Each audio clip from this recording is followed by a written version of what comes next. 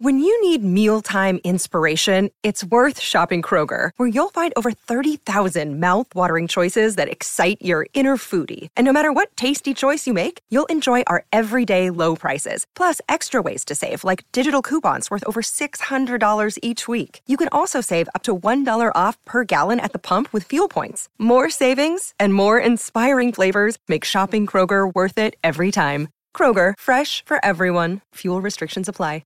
Another day is here, and you're ready for it. What to wear? Check. Breakfast, lunch, and dinner? Check.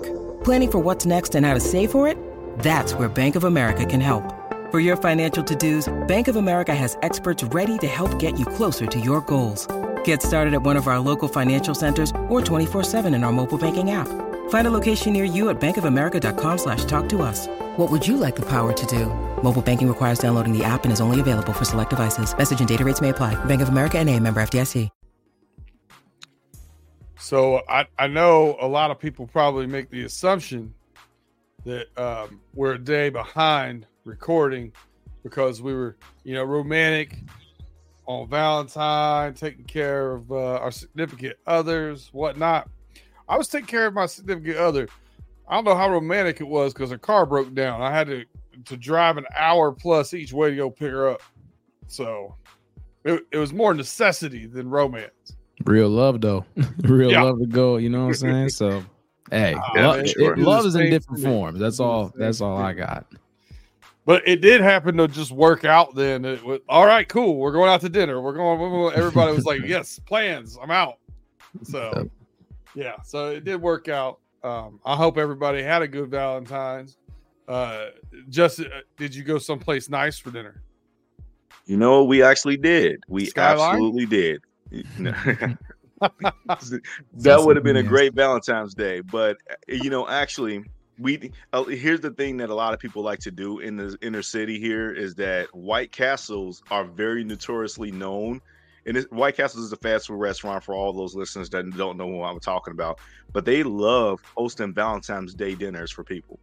Really? We didn't do that. Yeah, they it's really a thing. Like there are plenty of people that will go, no matter what restaurant location you go to when it comes to White Castles, they're dressing it up. They're styling. You have to actually call in and book it ahead of time, book a reservation just to get a table. Wow.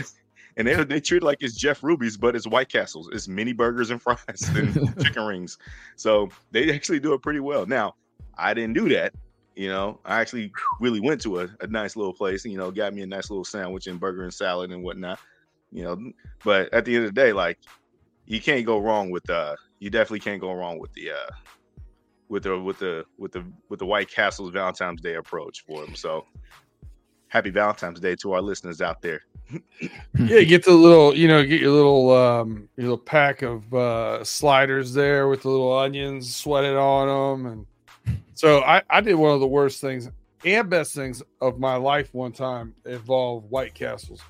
I was a little under the weather. I had the how you want to say, the brown bag flu. May have enjoyed the night too much.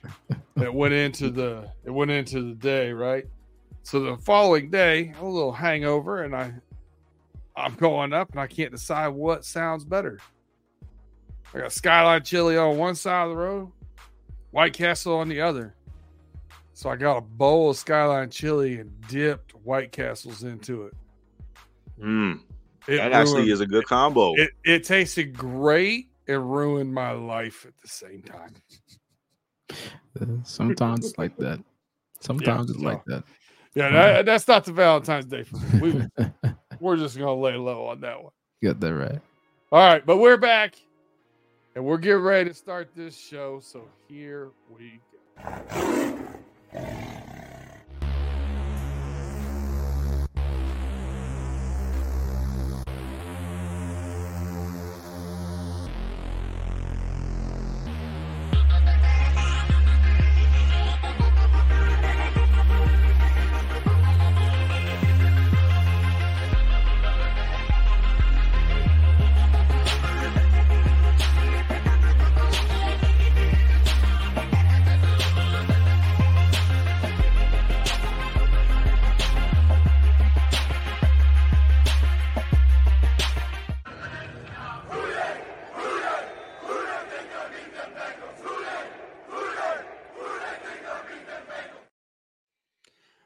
right, welcome to the show. Once again, we are running through the jungle. We have a mixed bag. Mr. Tim Lyons is out. He is out today with an illness, but we do have Chase from Cut to the Chase, Chase Youts, helping us out, and myself, Brandon Harry, and as always, Mr. Justin Lacey. We are going to start with Justin starting us off here with a little Super Bowl recap. Take it away, my guy. Oh, yeah, man. Look, man, it was a phenomenal game this past Sunday for the Super Bowl.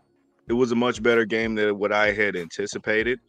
As we already know, the Chiefs were, they weren't really the favorites necessarily going into the game. I think they were slightly like a 1.5 point underdog.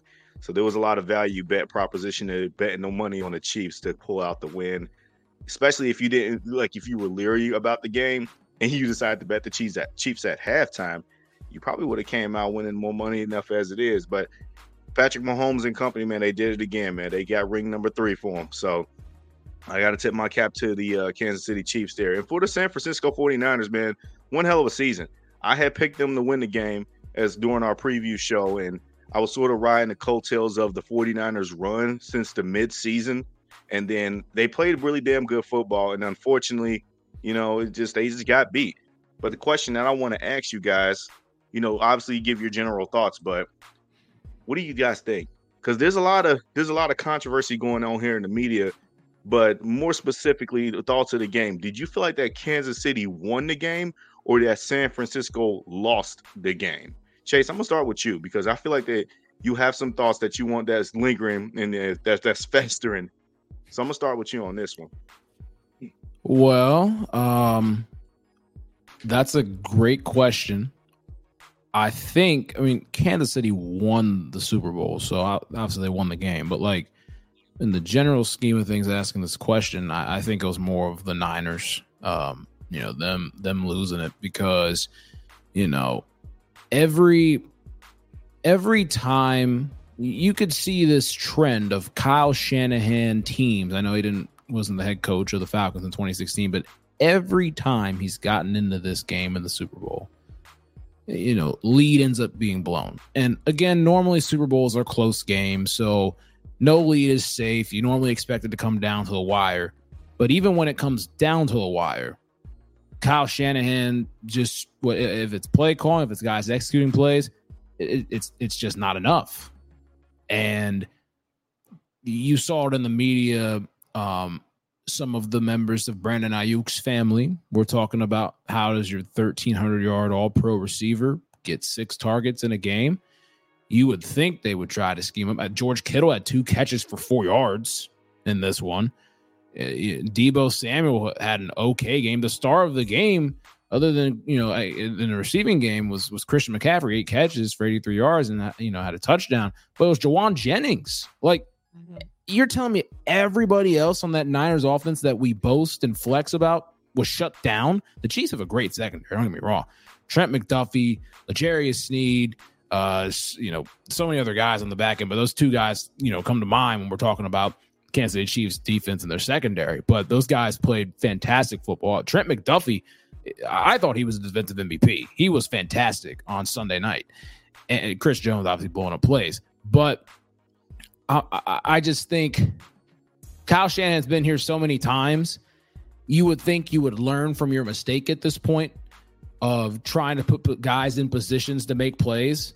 I didn't think Brock Purdy played a bad game overall, but it really, I'm not going to put it all on the offense, but there is going to be a good blame when it comes to the offensive side of the ball, being Kyle Shanahan's forte. Defensively, there's not much that you can do when you're getting held every single play or every other play. I know people talk about the Niners fans. Oh, they're just complaining, blah, blah, blah. Stuff like that. Sometimes, you're complaining, but there are some rightful plays that you could literally go back and watch on film, and you could say, oh, Jawan Taylor and Donovan Smith were prom dancing with these guys. It's incredible that some of these calls weren't even called, talking about the Chiefs being the most penalized team when it comes to holding in the National Football League. And, they didn't get called for a single hold this postseason, which there were a lot of them that they missed.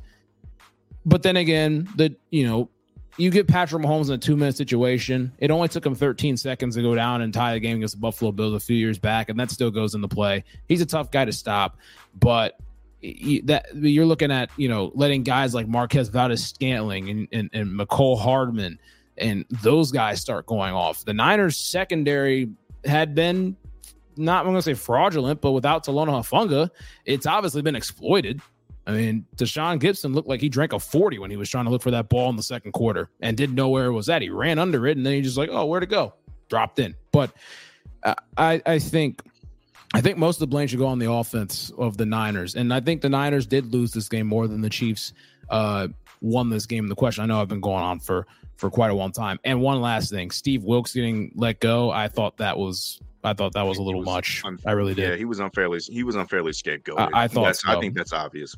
Yeah, and that's all I got there. But I think Steve Wilks deserves a job somewhere else. Yeah, I do too. Brandon, then what are your sentiments on this? Because Steve Wilks, that's a great way to end your note on that, because I think Steve Wilks was just unfairly just blamed regarding the efforts of the 49ers defense. But Peter, what's your thoughts on it? So before I'm going to work backwards a little bit based upon what Chase's comments were here. But when you're looking at the Chiefs, I saw this, and I haven't double checked and done my homework, but I saw that in the 3 Super Bowl wins, the Chiefs have been called for 0 holding penalties. That's crazy. So I do want to say that there was some definite holds there, some other things going on. Listen, Kyle Shanahan had a lot of pressure going into this game to get over this hump, and was unable to do it. And there's a bunch of things we're going to talk about. A couple of things here coming up. There was a bunch of things in the game that you hold him responsible for the offense. The Chiefs defense plays lights out during the playoffs, the entire playoff run. And, you see Brock Purdy had a pretty good game. He had the best game of any quarterback that played against that Chiefs defense. And that includes Josh Allen. That includes the MVP of the league. So he played pretty good, correct. To me, what really happened, though, because you can't let a great quarterback like Patrick Mahomes hang around. And your main guys, that first scripted drive, and CMC fumbles the ball. Killer. Then you have Trent Williams get called for 2 holding penalties on one drive. Killed that drive. Then you have the muff punt that hits the guy and gives the ball back to the Chiefs and the 13-yard line, whatever it was. You can't do those things and let Patrick Mahomes hang around and then give him a shot to win at the end of the game, because he's going to pull it off somehow. So I do feel like, yes, Patrick Mahomes took advantage of the opportunity and won the game, but he won it because some of the best players on that 49ers team let them down. Yeah. I kind of have to agree with both of you there. It's a little bit neck and neck for me. And to your point, because that's exactly where I was about to go with this. You just can't let Patrick Mahomes hang around. You can't let that Chiefs offense hang around. The 49ers, I don't know what national media analyst said this, but I absolutely agreed with this before he even said it. The 49ers are going to be kicking themselves all off season. They're probably never going to get past this one, because they should have won this game. They should have won this game. They controlled this game from start to finish. But the problem is that when you go and stall out your drives for 4, 5, 6, 7 consecutive, series in a row, and you get nothing out of it, and then all of a sudden a muff punt happens and Kansas City scores off of that, you have a missed chip shot extra point, and then Kansas City benefits off of that. These things are just going to come back and bite you in the ass no matter how you spin it. And quite frankly, I don't want to point out that those things lost them the game, because the Chiefs had turnovers too. Patrick Mahomes threw an ill-advised interception in the beginning of the second half, and I thought to myself right there, like, boy, the 49ers, they serious. They about to run away with this. I think they actually about to, extend the lead. The Chiefs offense really hadn't done nothing much up until that point. But credit the Kansas City Chiefs defense. This was more of a master performance for the Chiefs defense, more so than the 49ers letting down the team. I think Brock Purdy, like you said, Chase, I don't think that Brock Purdy played bad per se. Did he make every single throw that counted? No, but he made some damn important ones that you needed him to throw. He converted on 3rd and longs. He threw in the tight windows. He made plays with his legs. He did what you had to do. To try to manage the game. But I also think that Patrick Mahomes just did what he could to put the team on his back in critical elements where he just flat out won the game. So it can be a little bit of both back and forth, though. But ultimately, I do agree with the two of you. I think that San Fran just squandered a perfect opportunity to bury him. And they let the Chiefs hang around too much.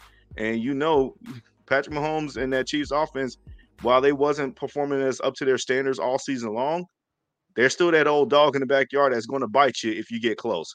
So, but that's actually a good segue because what I've been hearing so much after the game is the famous coin toss in overtime.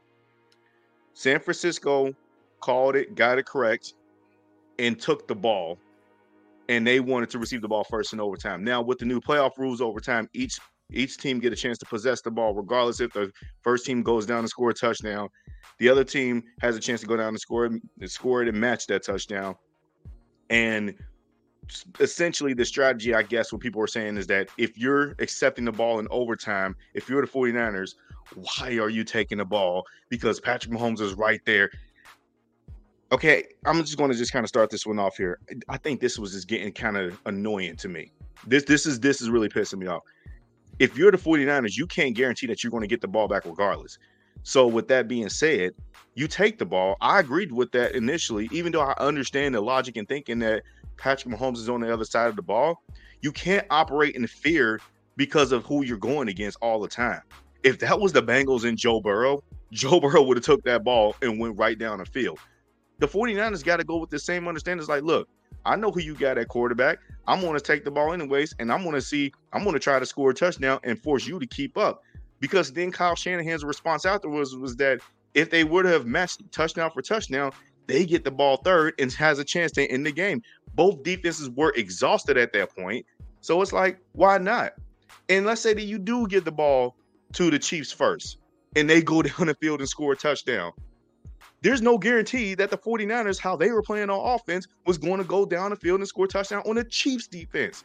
So with that being said, you put the pressure on them to be perfect when they get the ball either way. So I never had a problem with it. I think that people are thinking way too much on it. They have all their takes now, knowing that this is the first time that we ran into an overtime situation with the new rules in the playoffs. But I need to hear you guys' takes on it because I don't know if I'm crazy or if you guys think the same way that everybody else is saying, but be there. I'll start with you. What do you think about the coin toss? Yeah, I think you're crazy. So here's the reason why. Yeah. Two things. One, if you have the ball second, you get an extra down to try and score that touchdown if the Chiefs score a touchdown. If you have the ball first on third down, you don't get it. You don't get fourth down. You have your choice to either kick at that point or go for it. If the Chiefs would have scored first, the way the ball was playing out, and you've got 4th and 4 or 5 or whatever it was when they kicked that field goal, the 49ers kicked the field goal, that is, they go for it right there because they know they need a touchdown to score. So they're given an extra down to try and score that touchdown. So I think that's part of the reason why that's the biggest reason why. But I also look at it this way, and I get the idea and I get the whole thing. Okay, if the third possession, first score wins. Each team gets one full possession, and then if they're tied after that, the next score wins.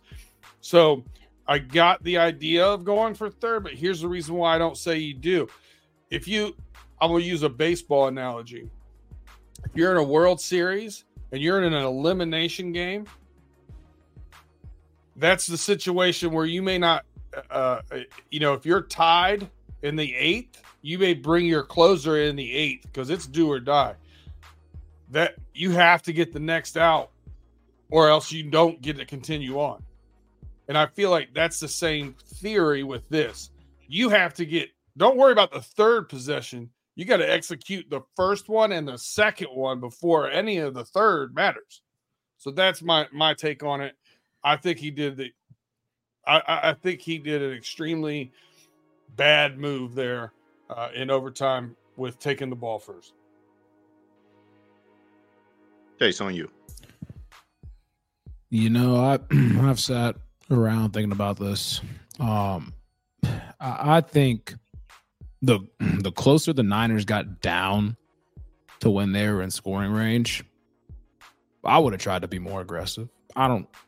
It sounds dumb, but I would have tried to be more aggressive because guess what? There ain't no more tomorrow. You know what I'm saying? If you go for the field goal, it's like, all right, we can get a stop on Mahomes and stuff, but Mahomes went down, scored a touchdown. It's, hindsight's 2020, but I just think when it comes to overtime, I think that you just got to be aggressive. Chase, as soon as they kicked that field goal, every single person watching that football game had the same thought. Yeah, we all had the same thought with that. Yeah, when they ended up having to kick the field goal. Yeah, I truly think like on third down they should have just tried to go for the end zone. Like in my opinion, I think with the more you go, the closer you get down there, I think you got to be more aggressive. You got to try to be more aggressive to get to the end zone. And I know they tried some little gadget play, like, sending the motion. And it was a weird blocking scheme, and Chris Jones was unblocked and everything. But I thought they should have just stood in there in the pocket and just tried to just fire one into the end zone, in my opinion. And we should give more voice to that, what you just said there, too. Chris Jones was unblocked. Huh?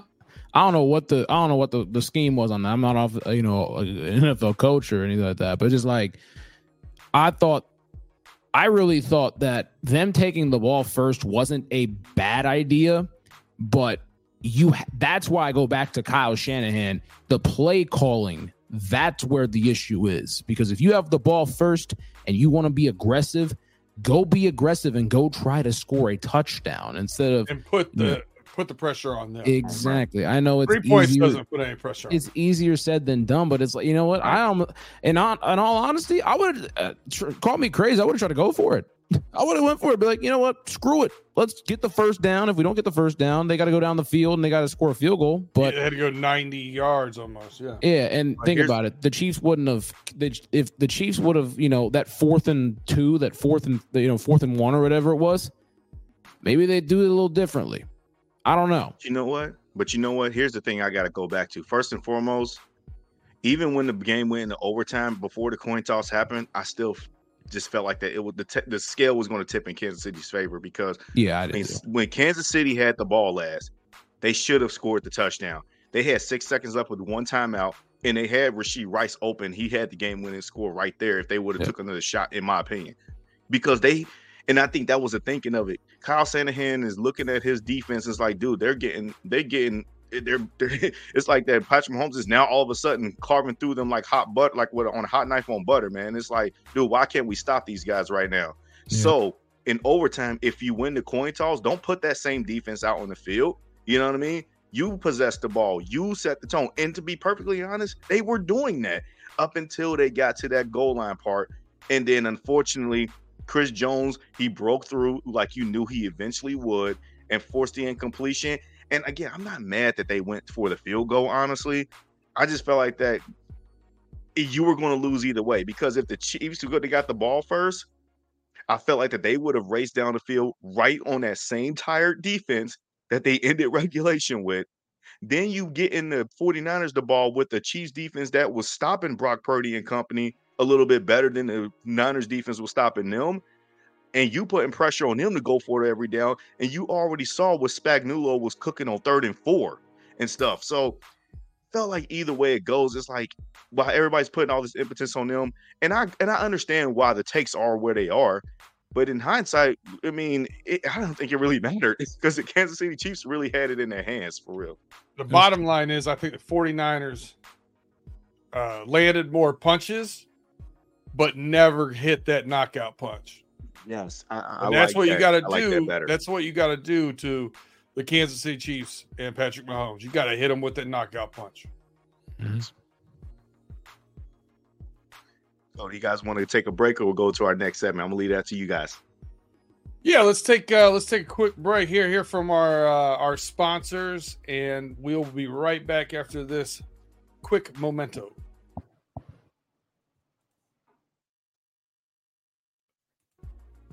All right, welcome back to Running Through the Jungle.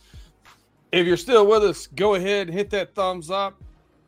Hit that like button, subscribe, notifications.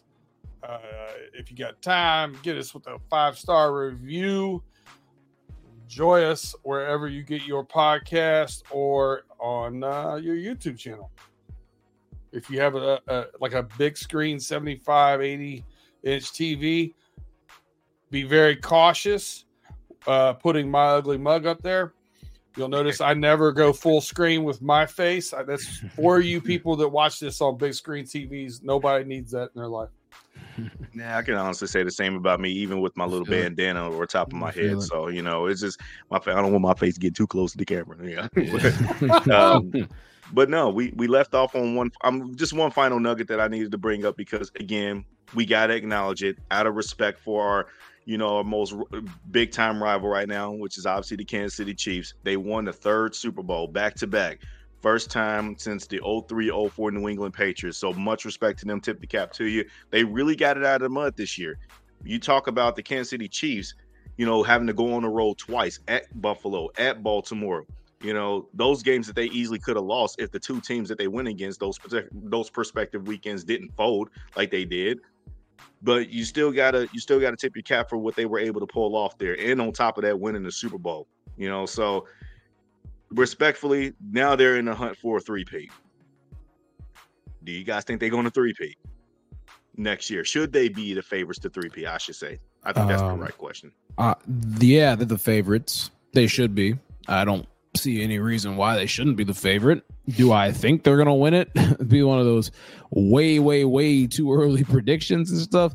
No. I mean, I'll say no, but again, they should be the favorite to three-peat. I mean, they've done it back to back. Why not do it again? You could do it.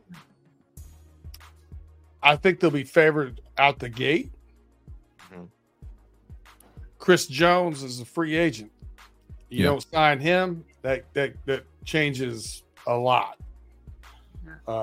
But yeah, I think they'll start off as a favorite. I agree.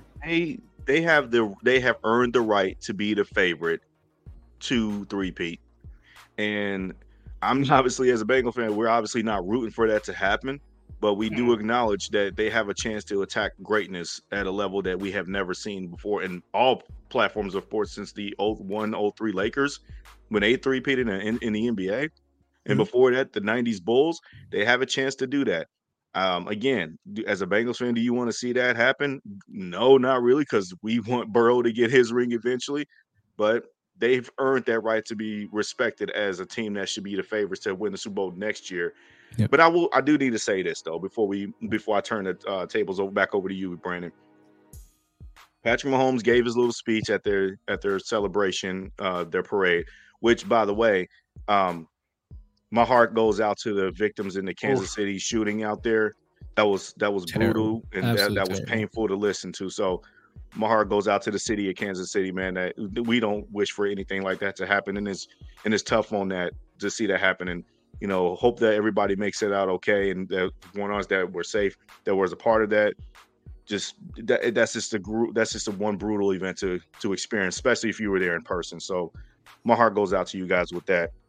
But Mahomes actually gave a speech, was talking about the "they all doubted us" speech, and I think a lot of people kind of took that with and ran with who doubted the Chiefs? Who doubted the Chiefs? Nobody doubted the Chiefs. Well, I'm not gonna lie, nobody necessarily doubted Kansas City, but I think that as the season progressed, they've earned that doubt. That nobody was picking them to repeat as Super Bowl champions just by the virtue of the way they was playing all season long. They took advantage of a down season in the NFL, like other teams did too, in the AFC more specifically. They didn't play great on offense. Their defense carried them through majority of the season, including the playoff run. It wasn't like that Mahomes was having an MVP caliber season like he did last year, putting the team on his back and everything like that. Teams sort of choked away wins more so than the Chiefs beat them. And they still lost games against Buffalo, Philadelphia, the Denver Broncos, the Vegas Raiders were starting Aiden O'Connell. They also could have lost to our very own Bengals with Jake Brown and not even Joe Burrow. So with that being said, they did not earn the rights to be picked to go to the Super Bowl. So yeah, you did get some doubt. However, we still respected you. And again, most of the NFL I can speak for, the NFL still respected you because of who you still got at quarterback. And then he went on to say, like, I hope it doesn't change next year. You know, keep doubting this, keep doubting this. You know, say whatever you got to do to self-motivate you. But at the end of the day, no one's you know what I mean? Nobody's doubting the, you know, nobody's doubting the brand of the Chiefs. Sorry, go ahead, Chase. Nah, my fault. But it's like, you know, when, you know, what were you expecting though? When you played that bad? Yeah, when you get beat by Aiden O'Connell, you're allowed to get questioned. The man had 0 passing yards from the second quarter on, and he beat you. Like the Raiders won. Like that's what. Like you didn't expect any doubt to come with that. That I mean, obviously the great ones find, you know, ways to motivate themselves, and Patrick Mahomes and the Chiefs found ways to motivate themselves, of course. But come on, we did doubt you because you guys look terrible. This whole season, You guys didn't look like the normal Chiefs of sorts, where it was, you know, glitz and glamour on offense, and the defense came up when they needed to and stuff. I mean, let's just be, you know, real. I mean, obviously, the Chiefs won Super Bowl and stuff. The Chiefs' offense they were absolutely trash this year. They were trash. Like I don't want to trash about it, but I'm like they were not up to any standard possible what the Chiefs normally would be at. Mm-hmm. But then you got to the postseason. And you got to the time when it was time to flip the switch, and it was big boy football. And you got to give credit where credit's due because they stepped up and they answered the bell. And they look like a completely different team because guys are actually catching the football. And Patrick Mahomes turned it up a level. Travis Kelce did. Andy Reid. The defense was playing really well the most of the season, and they turned up another level possible, which was crazy enough. And Steve Spagnuolo, I mean, fantastic job by him this entire season and the Super Bowl. Great, just fantastic job. But he should have won Assistant Coach of the Year, by the way, Steve. Yeah, I agree. I agree with that. But it's a brand new fat contract. He did get, he definitely did. He is chilling. I'll take that contract. And, Jim Schwartz can have the award. You know, 100%. He did turn around the Browns defense. I'll give him that. But you know, but it's just like, you know, the Chiefs deserve the doubt that they had this season because they were not that good. They were not that good. And then all right, read the banner. This says a Cincinnati Bengals podcast. I'm done. We're done with the Chiefs. Hey, I'm completely cool. Right. Let's flip it. Let's flip it. I'm cool. Let me delete the banner. Let me delete the banner because it's time for some real Bengals talk. I know we talked a lot about Super Bowl, but it's time for some real Bengals talk. I thought Beater had an episode right there, man. I was a little nervous. Yeah. I can't do this anymore. I can't do the Chiefs anymore. I'm done. I'm done with them. I'm going to start off with some ridiculousness. If you guys want the Athletic dropping some big news, I saw some of our other brethren in the Cincinnati media network and social media. Big news comes from the Athletic reporting that the Bengals plan to tag T. Higgins. Oh my God. Who would have thunk it? It's almost like maybe we had been talking about this since, like, I don't know, week 14 of the regular season we started talking about this. Come on. This is not breaking news. We were not going to let T. Higgins just walk away for nothing. So yeah, of course, we're going to tag T. Higgins if we don't get a deal done. Period. That's it. End of story. Now, will there be a tag and trade, or will we just tag him and play it out? I think they're going to play it out. I wouldn't be mad if they got a good trade value for him and send him to the NFC. Yes. Now, don't send him to the Chiefs. So that's my thoughts on it. You guys got any thoughts on that? Chase? We knew this. Like, there's nothing new. I talked to my parents about this at IKEA in August. Like, there you go. We knew this. All right. Like, that's about it. Look, Justin, our ops so badly want us to get rid of T. Higgins because they're tired of seeing the Bengals perform at a high level, and they just want to see all of our great players go to their favorite organizations. I don't know what it is, but I still buy in this logic and this theory that they just want Joe Burrow to not play in Cincinnati, that's still a long-term bet that they're making. And part of that is hoping that his best players around him go to other teams and not sign long-term extension contracts, so the Bengals are not in constant Super Bowl contention for them to have to always talk about us. I still believe in that little theory, that little big Bengal theory of mine, name drop. There we go. But nonetheless, though, this was an obvious move that the Bengals were going to make. And what remains to be seen is the long-term contract, or if, like you guys said, the tag and trade happens. If the Bengals do end up trading T. Higgins, which I hope that doesn't happen, I hope that he does stay around for this next year or even longer. Don't shy away from trading within the AFC, especially if it's AFC contenders that you know that can't still beat us. Like, for example, if you were to trade T. Higgins to the Jacksonville Jaguars to pair him back up with Trevor Lawrence, personally, I would not be mad at that, because looking in that division, Trevor Lawrence got hot competition now, brewing up to the surface in the AFC South with C.J. Stroud. With you never know, the Titans are probably going to turn around things with Will Levis and now Brian Callahan being their head coach. I mean, I still don't believe in that division, but you know, I don't like it. I wouldn't trade him to the Chargers. I wouldn't trade him to anybody in the AFC North. I sure as hell wouldn't send him to the Texans. No, I'm not. Ooh. No, but I'm saying, like, depending on the AFC team, like if he wanted, like if we were to trade him to the Denver Broncos with their questions at quarterback this offseason, okay, it's just like the Chiefs when they traded Tyreek Hill to the Miami Dolphins. It's in the conference, but you know that Tyreek Hill, even though they paired him up with Tua and he ended up having great seasons after he left, when you go in against them eventually. Bro, they got Pat Mahomes again. I know we're not trying to talk about the Chiefs no more. We moved on. Send him in New England. I'll be okay with it. You gonna go to New England? Yeah, the Jets. Okay. You know, but at the end of the day, T, I still want you here. But if we are going to look to tag and trade, you better get a lot of good value from him, bro. I swear to God. But other than that, he's still ours. He's a Bengal and he's staying a Bengal. Just like Duke said, get your own. Yep. That's how I feel. Go get your own.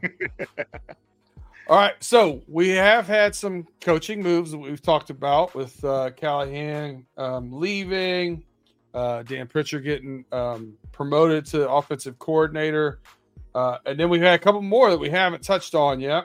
Craig Thorpe was promoted to quarterbacks coach, to no one's real surprise from what it sounds like. But there was a surprise move brought in from the Vikings, Justin Riscotti, as a pass game coordinator, which is a whole new position for the Bengals. And, you know, I think there was some clamoring about getting somebody from the outside. There's been, you know, I think there was some hope with Brian Callahan staying, that he would take over play calling. But with that not happening, does this kind of give you some hope for some new blood, some new life into the offense? Or do you think it's, you know, just kind of a fill a position, a fill a void hire? What do you think, Justin? Yeah, well, he's an addition to the coaching staff, so it's not like a fill the void after somebody's departed. And I like this. This is what I've never even seen the Bengals since in the Joe Burrow era, for that matter, have a passing game coordinator. You see it happen all the time, all across the league, especially in college football. When you think about Joe Brady was a guy that was the passing game coordinator at LSU when they had that historic run in 2019. He then gets an offensive coordinator position, obviously with the Panthers, and now he's at OC with Buffalo full time. But a passing game coordinator is exactly something that you probably would like to have on this roster. So that way all the work, and you need it. Brian Callahan was doing basically the heavy lifting on the offensive side of the ball as a coordinator, even though Zach Taylor's an offensive head coach, but all the work shouldn't go to the OC. With Dan Pitcher taking this position new, you're going to need to divvy out some responsibility in some sort of ways. And I'm really excited to see where this potential of this passing attack can go, because I think that the Bengals need some evolution here. And part of that is their coaching staff, and adding a piece like the passing game coordinator can help them, draw up some passing schemes instead of just a traditional 5-wide empty backfield set and Joe Burrow just pick and chooses where to throw the ball. Teams are starting to understand that when you're in 11 personnel, that's starting to become more easy to read because of the plays that they know we're going to run. Even though Joe is great, you got to evolve a little bit past this now to be better than what you used to be, and stop always trying to recreate the will of what he did in college. And I think the first step into doing that is adding a passing game coordinator. And on top of that, it can allow Joe Burrow to be the even more better version of himself. So I'm all for it, man. I'm happy to see it. We'll understand in due time if he's going to do this due diligence, or he's going to work out as a part of the coaching staff or not, if he works out or not. But it's surplus value to the offensive coaching staff. All right, what's your thoughts on it, Chase?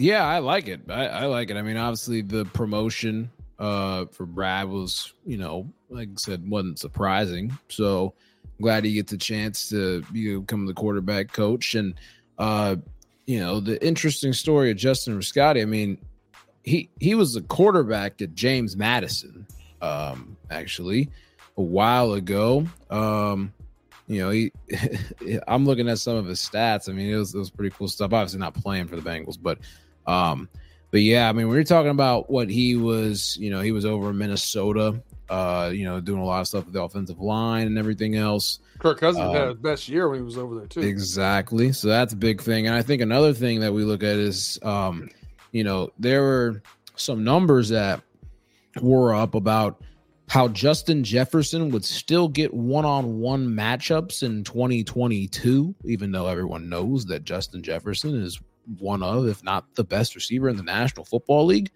And he was still getting one-on-ones. I think a lot of this is going to be interesting to see how maybe with him being as a passing game coordinator, how they can maybe scheme up Jamar Chase, or if T. Higgins is playing in this 2024, scheme up those guys and try to win before the ball is snapped. Win pre-snap. If you win pre-snap and Joe Burrow's like, oh, yeah, I got it.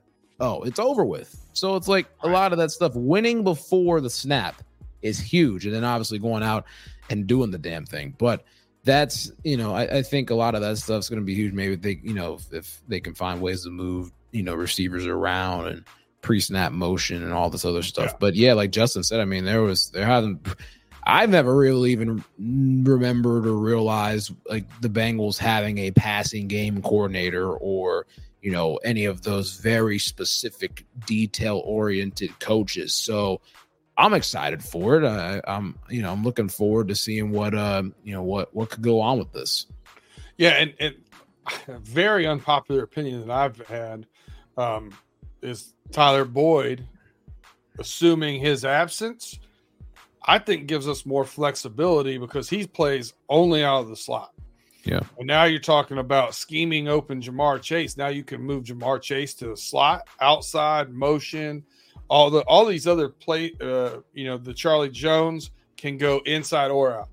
I mean, we can start scheming that around a little bit more. Mm-hmm. And I think that last year, the only team that threw the ball more than us was the Washington Commanders. So if you're going to throw the ball almost 2/3 of the time, go ahead and invest in a passing game coordinator. Yeah, great investment, especially when you get Joe Burrow throwing the ball. I'm 100% down with that. Yep. All right, so the last thing I want to cover is, listen, passing game, quarterback, very glamorous, but we've both all three of us have had the same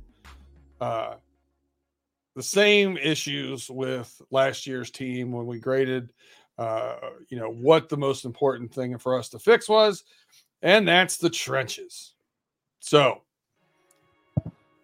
two ways to fix this. It's going to take a little bit of both. We know that defensive line and offensive line need to get better through free agency leading into the draft.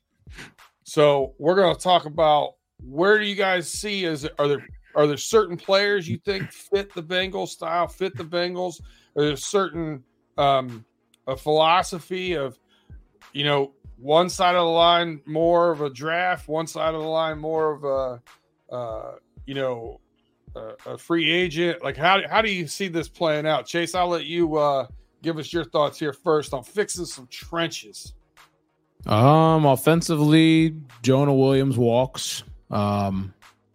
He goes. So then, I want to go pick up Jermaine Illuminor. I know that there's been a lot of stuff in the media with him talking about how Joe Burrow, put some respect on his name, all that stuff. Well, if you're going to talk like that and defend Joe Burrow, hopefully you defend his back, so you defend his front side actually at the right tackle position, and help us out that way. And defend Willie Anderson. Exactly. So that's the big thing. I would like him in free agency. I would be okay with that, because he really didn't play that bad this year though. In it's funny. Pro Football Focus has Jonah Williams and Jermaine Illuminor basically same player, but you get a much friendlier price tag, which is important right now with all the people we're trying to re-sign, right? Yeah, and it's also, it's a new system, it's a new opportunity and stuff like that. So maybe it'll add some rejuvenation for him. Go block for a quarterback that he seems to really like in that regard. Defensively, Javon Kinlaw. It's the end of his contract with the Niners. Go get him. That's all I'm gonna say. Go get him. Go get a young guy.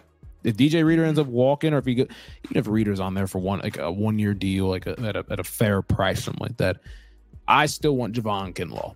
That's all I will say on that.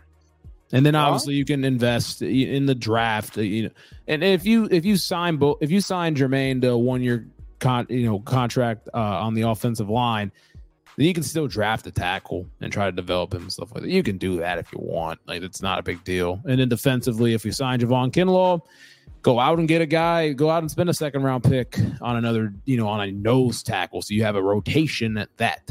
So, I want to beef up these trenches, because the trenches this past season they were unbelievably terrible. And we obviously all know that. So, just beef up the trenches. All right. What do you got, Justin? So first and foremost, man, I'm happy to see that Duke Tobin acknowledged that beefing up the trenches is exactly why he was present at the Senior Bowl. Number one, that tells me that they're looking at that position heavily when it comes to the draft, and that obviously remains to be seen. But no, for free agency talk, I'm on board with an Illuminor signing, because I do not expect Jonah Williams to be back. He's one of the top ticket targeted right tackles in free agency, and he had a good season. He should be. Let somebody else pay that bag, and we'll get a comp pick for him. And, if we do end up getting a comp pick for him, whatever the case may be, depending on how aggressive we are at signing free agencies and stuff. So, but Jermaine Illuminor is a guy that I would welcome. I understand that the constant rotation turnstile investment in the right tackle has not really fully solidified itself, but you got to understand, man, you can't always ask for perfect. And we've put so much money into this O-line over the past 5 years, more specifically the past 3 years. We signed Alex Kappa, Ted Karras, Orlando Brown Jr. The 4 out of the 5 spots, you drafted Cordell Volson, and you still got to give him time to develop, even though I understand that a lot of people don't really like him. But Jermaine Illuminor is a guy that I would be happy to play right tackle. And if not Jermaine Illuminor, look into a guy like Trent Brown, even though I understand he's got some character concerns, but at the end of the day, you need some dogs up front. Somebody that is that ain't scared to punch somebody in the mouth, man, if they try to get too close to your quarterback. You know what I mean? So I think that you got to have a presence felt on that O-line, more than just Orlando Brown Jr. I think that Ted Karras can be that guy, and I think he's kind of is that guy or becoming that guy. He's obviously a fan favorite, but you need that at both tackle spots, not just one. And I think that, you sign a guy like Jermaine, you draft the one potentially for value, and there you go. So let's keep this thing going. At some point, the Bengals got to get this thing right and draft an O-lineman, man. Like, spending money year in and year out on this position group is just getting kind of tiring at this point. But then there's someone to say on the defensive line, because that was my number one position group that needs the most help. I am obviously on board too with the Javon Kinlaw signing, if that were to come, because you need a blue chip caliber player on the defensive line. Not just re-signing DJ Reader and hoping that he's going to return to form and that's it. And then maybe you draft a couple guys in the 3rd or 4th round. Nah, that ain't cutting it. That's not a Super Bowl champion caliber like move. I'm T'Vondre Sweat. T'Vondre Sweat second round, man. Sweat. Him and Javon Sweat would be nice. I don't care. Like, beef it up, bro. Man. That would be awesome. Beef it up. Here's what I would do. Here's what I would do. Again, like I said, I need a blue chip caliber guy on that D line. If it's Javon Kinlaw, awesome. If it's not, maybe if you can't afford a guy like a Christian Wilkins, because he's going to break the bank a little bit too much, then that's fine. There's other opportunities out there where you can just invest in other guys. Sheldon Rankins, even Leonard Williams, a nice versatile 3-tech would be absolutely killer for this D line. But yeah, Javon Kinlaw will be absolutely just be amazing. And then you go and draft one. Let's say a Jerzon Newton happened to fall to you at pick 18. That's a perfect person to be on the D line with that can help potentially make immediate impact with. Or like you said, T'Vondre Sweat out of Texas. Is he out of Texas? I don't want to miss that Texas. out. Yep. So you make those two moves, and then after the draft, you see how DJ Reader feels and talk to him about assigning him a team-friendly deal to be on this run. Dude, all of a sudden, your defensive line, the trenches on the D-line part, feels better. And there's obviously other places, too, that I will go with when it comes to the D-line, because I'm still not sold on this pass rush outside of Trey Hendrickson. I'm just not. Personally, I will restructure Sam Hubbard's contract, and I'll probably look to go and get a guy like Chase Young, even though I know he's going to probably ask for a little bit more based off of his draft status and value. I still need more. I will personally just push back and be like, dude, where's the numbers to prove? I know you got defensive rookie of the year, because you can use a guy like him in rotation to be a future replacement, because you already got Myles Murphy that can be a future Trey Hendrickson replacement. You need somebody on the other side too to kind of help rotate in with Sam Hubbard, and you just need some new blood in there, man. You know what I mean? So that's where I will start off with the trenches. There's obviously more, but we're talking about fixing the trenches. That is my personal free agency wish list, I should say, when it comes to fixing the O-line and D-line. I like it. I think we're all on similar paths here. Like, I don't want to go into the draft with the cupboard empty at a key position. I think, let's re-sign a Tanner Hudson. Let's sign a free agent right tackle. Let's not have it completely bare, right? One of the things I do, obviously, Jermaine Illuminor has been spoken about a lot with his social media comments. One of the things I like about him, I mean, it's been 5-6 years, but he played guard in the league too. So it also gives you some flexibility, because when you talk about the Senior Bowl, I thought the Senior Bowl really shined a light on the fact that this upcoming draft is really strong on tackle. Stronger on right tackle than I would say defensive tackle. I thought the defensive tackles didn't really shine too much at the Senior Bowl. The offensive linemen shined a little bit more. So I think you can get some good bang for your buck there. J.C. Latham, Amarius Mims, Troy Fautano, Tyler Guyton, Jordan Morgan. One of those guys is going to be there at 18. Afonga as well. Yeah. Wait, what's his last name? Right. Fuaga? I'm getting names mixed up. I think he's going to – I think he'll go – He probably will. But, what's his name again? I completely forget. I can't remember. Because I was thinking of Talona Hafonga for a second, but I'm like, nah, I've said it's the Niners guy. We tackle out of Oregon. That's what you're thinking. Don't talk about Hafonga. I'm hungry. Oh, Mofongo. Gotta love Puerto Rico, man. Come on now. Man. But one of those good tackles are going to be there. So I like the idea of getting maybe a 2-year deal. I'll go past 2 years. Somebody that can then if you need to, right, you can bring that right tackle in a little earlier. Now you have somebody that can back up at tackle and guard if needed, in an emergency situation. Illuminor can do that. And then you go how about stacking the new kid, in goal line situations? That's nice. That's a little fun thing to do.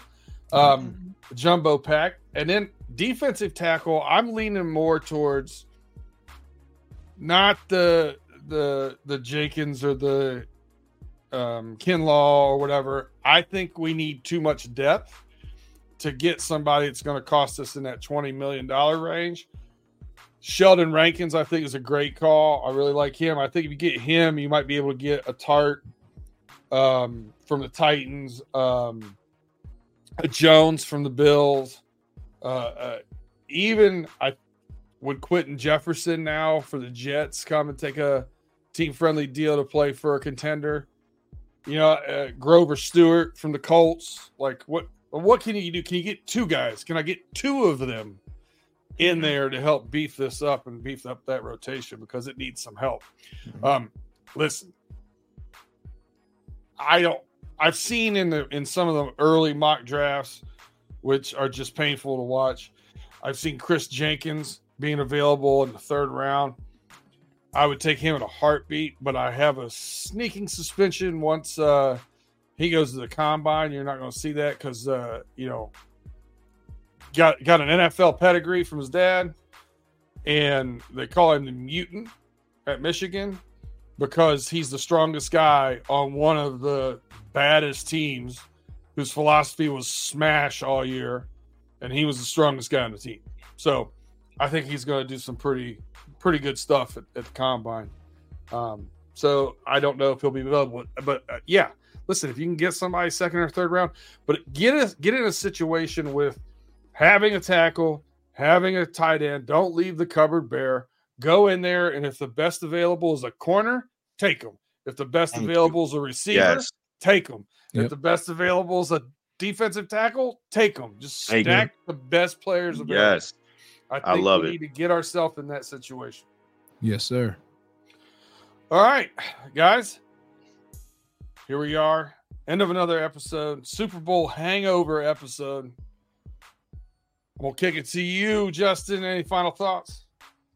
You know what? We just got done talking about fixing the trenches as a free agent. So there's obviously other things that I want to invest in free agency wise on the defensive side of the ball, whether you can probably make trades. But I think another key area that I think the Bengals need to probably look to upgrade even more is linebacker. I truly believe that, because while everybody's talking about positional value and all that stuff, there's going to be a ton of good linebackers hitting free agency. And I think that you might want to entertain bringing 1 or 2 of those guys on your team. Yeah, obviously we'll talk about that in future episodes and whatnot as we're going to go into this long offseason talk.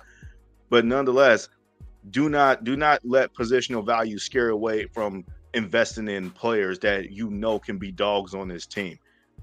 Look, I know we talked a great bit of deal about Kansas City and they're winning the Super Bowl in the first half of the show. But the reason for the respect for that, obviously because they won a Super Bowl, is that the Kansas City Chiefs, them winning just validated and showed that the Bengals are still the only team that can knock them off or that can match them at eye level, and they're not scared or not threatened by their trophies. Everybody else let Patrick Mahomes get in their head. The Bengals are the only team that doesn't do that because of the quarterback that we have probably gets in their head more. So with that being said, you have to lean into that mojo this offseason and invest heavily. Personally, if I'm a part of the front office, I'm leaning to that strong. Like, those matchups with Kansas City that the Bengals have are become really iconic and legendary. Even when the game that Joe Burrow wasn't there, the fact that you were still close and could have won that with a bad defense at their house tells me all I need to know is that, dude, when we get our stuff together, health is obviously not a guarantee, but we just know what this team is capable of, and just shoot for the moon, go win it all, man. We know we can do it. Yeah, I agree, man. If you're trying to be special, you can't reward mediocrity with contracts over again. I mean, that's the biggest takeaway I had from Bill Belichick and that Patriot dynasty. They cut ties maybe a year or two early on some guys when they shouldn't have. Richard Seymour sticks out, but they made some tough choices because Malloy sticks out another one. They wanted to get younger, they wanted to get faster, they wanted to get stronger, and they kept doing it. And so we're gonna have to make some tough choices if we want to keep doing that. Chase, final thoughts? 29 days till free agency, 72 days from the draft, 205 days from the start of the 2024 season, where the Bengals might be playing the Chiefs. Keep counting us out. We're gonna hear a lot of it being the Bengals aren't back. They're done for. All this stuff for the next 205 plus days. Keep it coming, because when you see us out there in September, we're gonna be ready. Oh yeah, and hey, don't forget Underwear Olympics, February 26th. All right. The NFL Combine, baby. There you go. My final thought's going to be this. And, I know, Justin, you touched on it earlier with the shootings, the mass shooting out in Kansas City at the parade. Useless, senseless. We got to be better, man. Just got to be better humans. There ain't no reason for that kind of violence, and it just it's silliness, and it's rough seeing when innocent people and kids are getting shot for no reason. So do better, America. That's my final thoughts. But that concludes the first of many, with the season finally being over. It's on to 2024. We appreciate you guys signing in as always. Like us, thumbs up, tell a friend to tell a friend, and catch us again next week as we are running through the jungle.